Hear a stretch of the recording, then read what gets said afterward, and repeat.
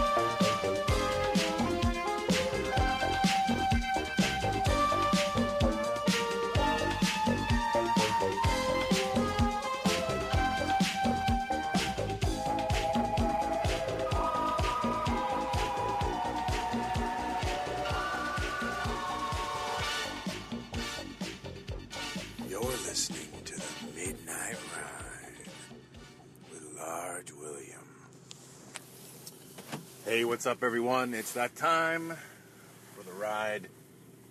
This is truly the Midnight Ride. It is 11:58. It's a Saturday night. And I should say PM, not AM, because then it'd be the lunchtime ride. And I don't ride at lunch. I eat lunch. Although sometimes I eat lunch while I ride.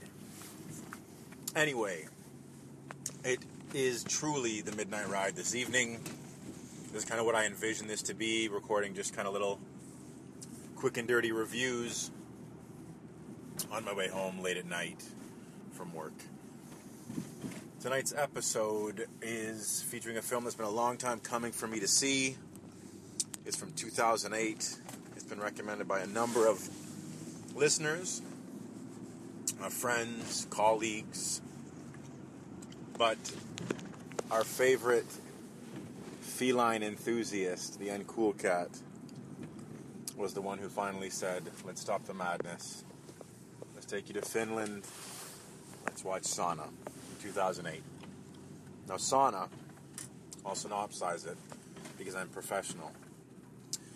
As a 25-year war between Russia and Sweden concludes, two brothers who are part of an effort to outline new border accords become undone by their actions and their mistreatment of a young woman during their journey.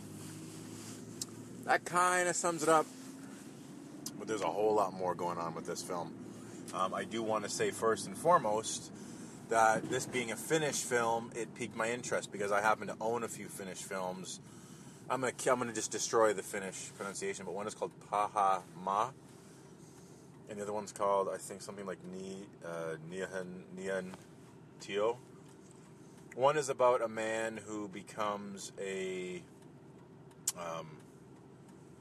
an escort to pay for his family, to support his family, but he's very much kind of a blue-collar guy, and it's very much a blue-collar movie.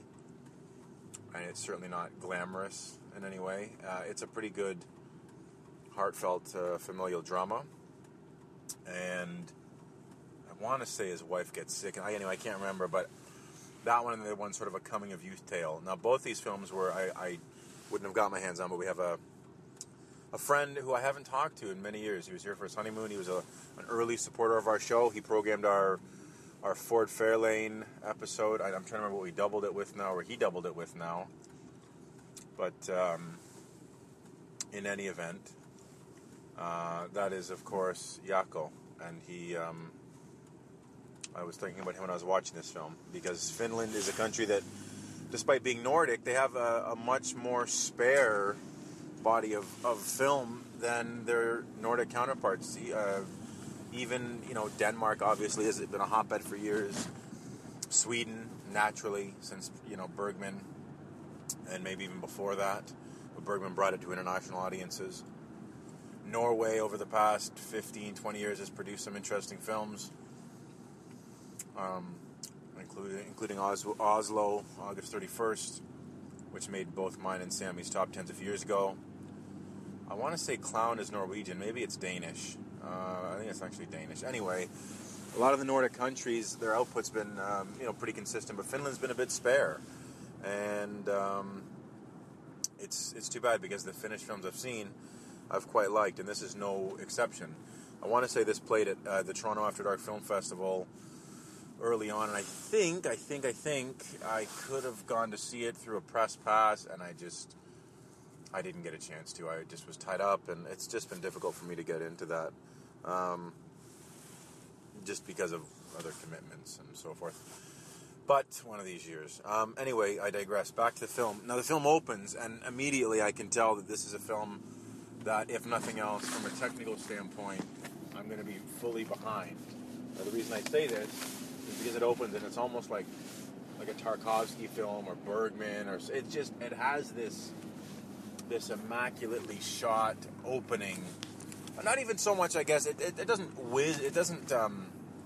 It's not flashy. And that's not a flashy opening, but what it does is it has this opening with this mysterious kind of furry package. You think it's an animal, or you're not really sure what it is, and it's floating down this river, and it's in the middle of winter, and it very much evokes that time of year. It feels cold.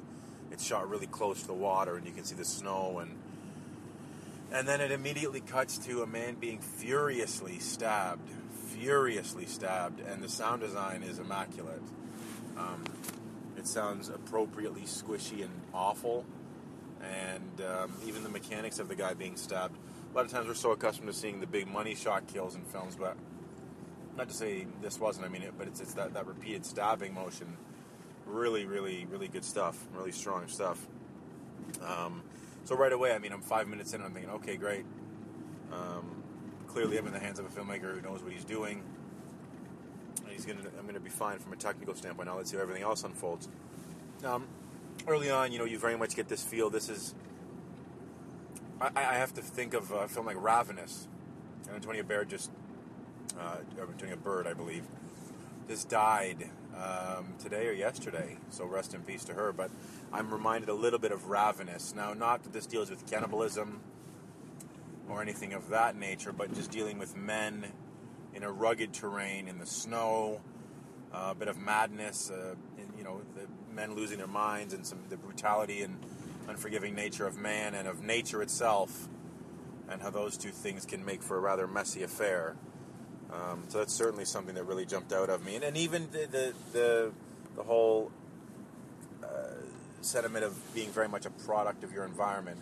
You can see these are, for the most part, kind of unforgiving men in an unforgiving time.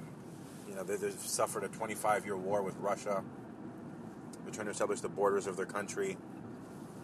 They're having to go to the most remote, desolate parts of the region to define borders. You very much get the sense that these guys are a little bit twitchy at this point. Not overtly so, where everyone's kind of blinking really fast, but you can tell it's certainly starting to wear on them. Now, the film features a lot of religious symbolism. I wouldn't say it's done in a way that's heavy-handed or necessarily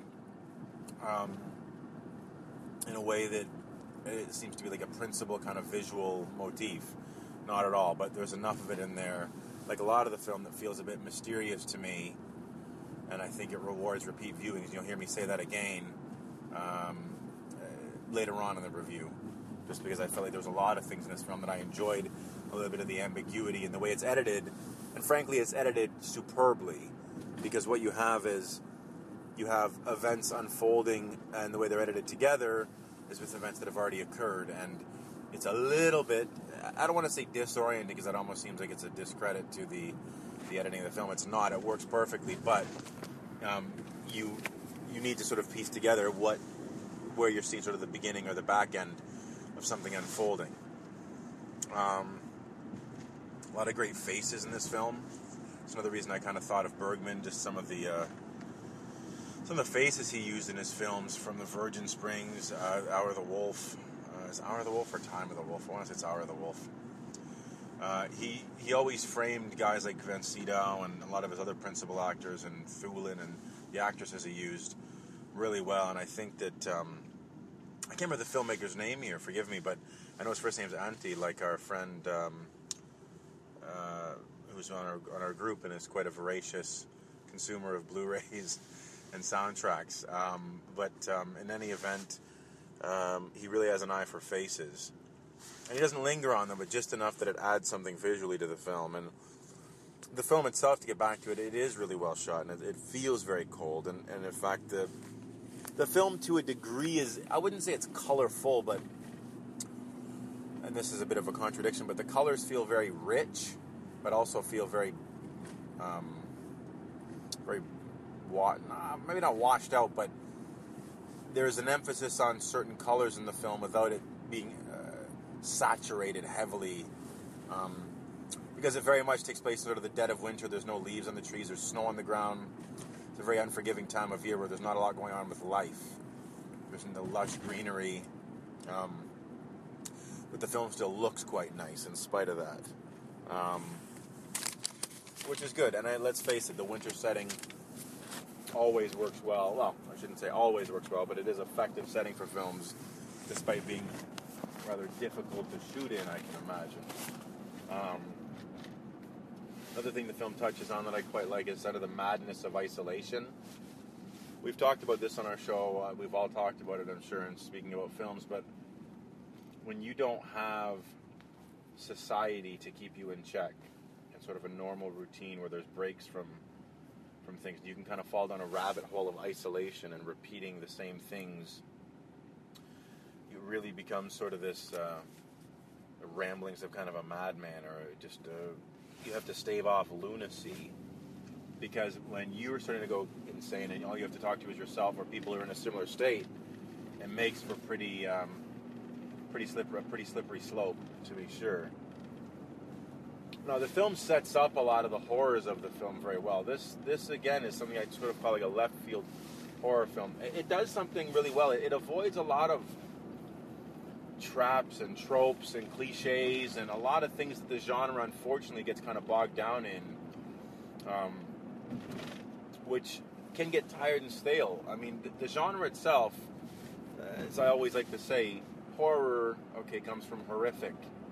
And if something can be horrific, be it emotionally, physically, spiritually, mentally, if there can be horror in it, you don't need to have it set in a high school or at a summer camp or with radioactive content that's spilled and mutated.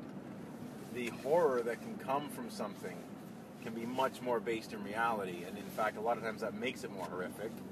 And further, this film feels more horrific because it, other than kind of the darkness of man and the brutality of what's happening, it's almost like a kind of like a, I guess like a Tarkovsky film, or even like a lot of the Czech films of the 60s and stuff like that were period set, or Swedish films.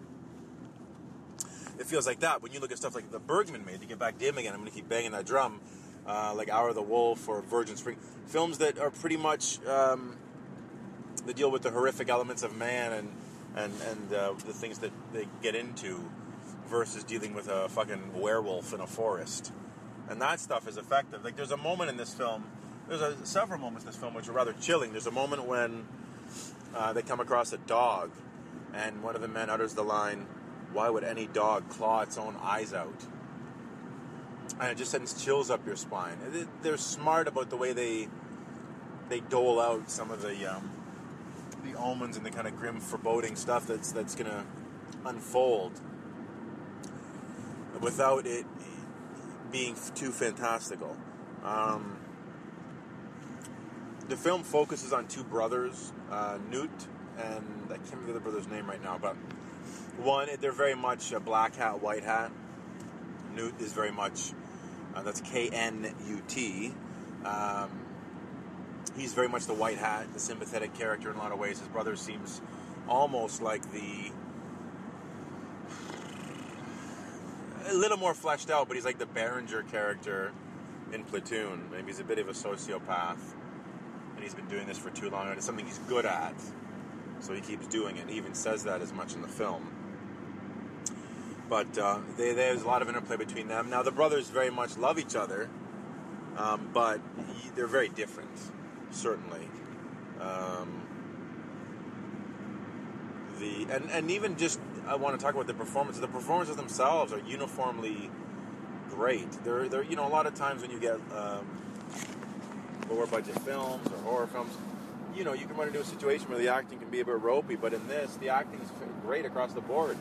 Again, it just feels like a proper, not to say horror is not proper film, horror is proper film. I love horror films, but let's face it, a lot of times you're going for the fantastical stuff and the gore versus the acting. The acting is fantastic. It's well written. It's well edited.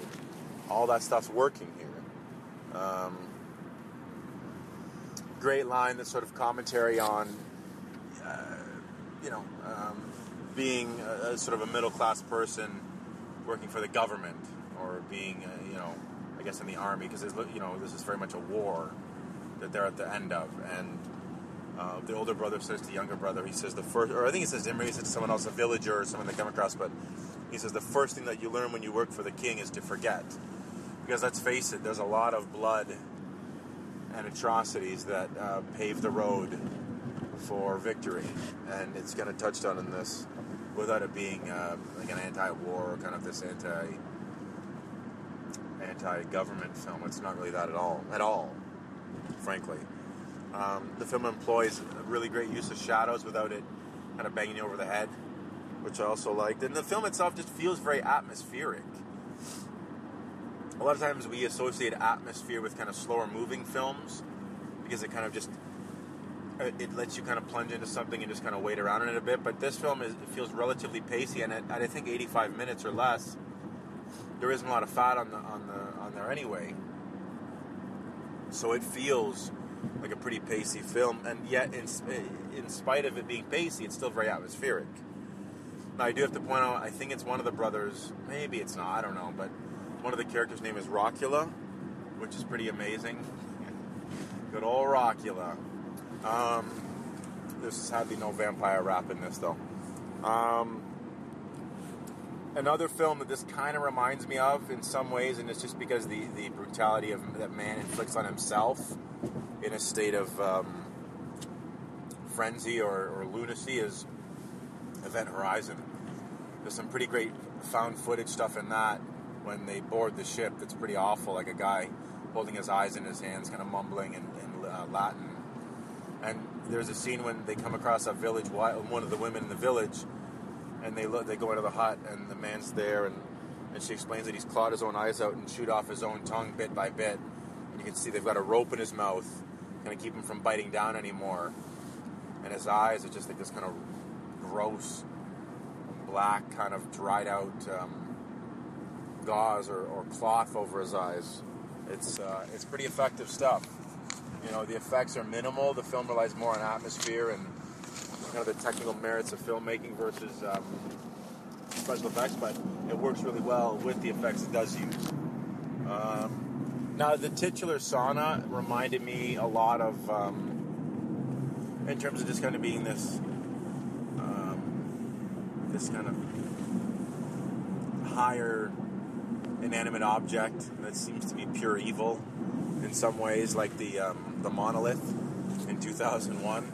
It's just this inanimate kind of rectangular object that evokes a certain amount of dread by looking at it and knowing what it's capable of and what it inspires. So yeah, I like that. And I think this is a film, as I may have said earlier, I probably did, but I have the memory of a goldfish. This is a film I definitely want to rewatch, and I want to buy the Blu-ray, because I got to think the Blu-ray would look amazing for this film. It's a really, really fantastic film. I'm just going to jump into everything here now as far as make or breaks, MVTs, and all that stuff, because I'm trying to squeeze in 2 more reviews on my midnight ride. Make or break scene. One of the first scenes that opens up in a cabin with the stab-in, and I guess you could say there was a captain stab-in of a different kind. Just brutal right away from the get-go. And just immediately I was like, man, okay, this film's going to be great. I have no fears. This film's, from the first 2 minutes of the film, it just fucking grips you. Really outstanding stuff. MVT, I'm going to go with the director. He's got an assured hand.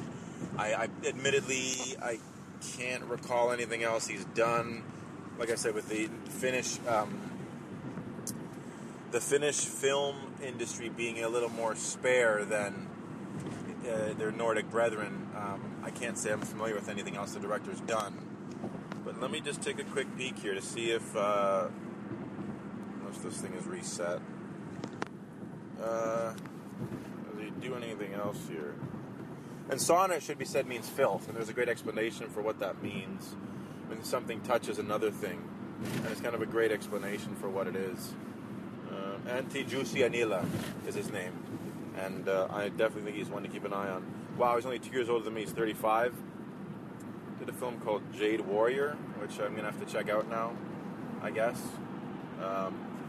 Just because, I mean, if this is any indication as to what he's capable of, I'm a believer, as Mickey and the gang said. So, I guess it's really time to get to my score for the film.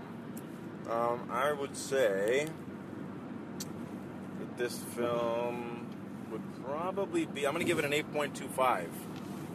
Like I said, I think it's a really outstanding film. It definitely rewards multiple viewings. There's not a weak link in this film. Maybe an 8.5. I don't know. I'll say an 8.25 for now, but I can definitely see it improving with multiple viewings. I really recommend everyone check this one out if you haven't seen it. It's fucking excellent. And I don't think it's on Netflix, but it's worth picking up. I mean, I'm going to buy it when I get a few chingoleros in my pocket. And with that, I don't know how to say it in Finnish, so I'll say it in Spanish. Adios. All right. You've been listening to the Midnight Ride with Lodge William, baby. Stay tuned for another episode where we bring the pumpkin to the bumpkins and the hangman's rope to the city folk. How? Mr. Hyde. Dr. Jekyll, il avait en lui un Monsieur Hyde qui était son mauvais génie. Mr. Hyde ne disait rien, mais en secret n'en pensait pas moins. Je vous dis que je ne suis pas le Dr. Jekyll. Que mon nom est Hyde, Mr. Hyde. Dr. Jekyll n'a eu dans sa vie que des petites garces qui se foutaient de lui. Mr. Hyde, dans son cœur, prenait des notes pour le docteur.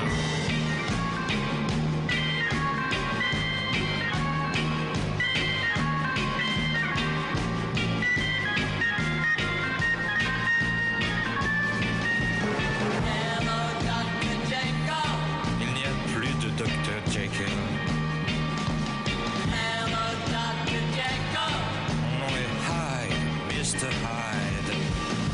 Dr. Jekyll un jour a compris que c'est ce Monsieur Hyde qu'on aimait en lui. Mr. Hyde, ce salaud, a fait la peau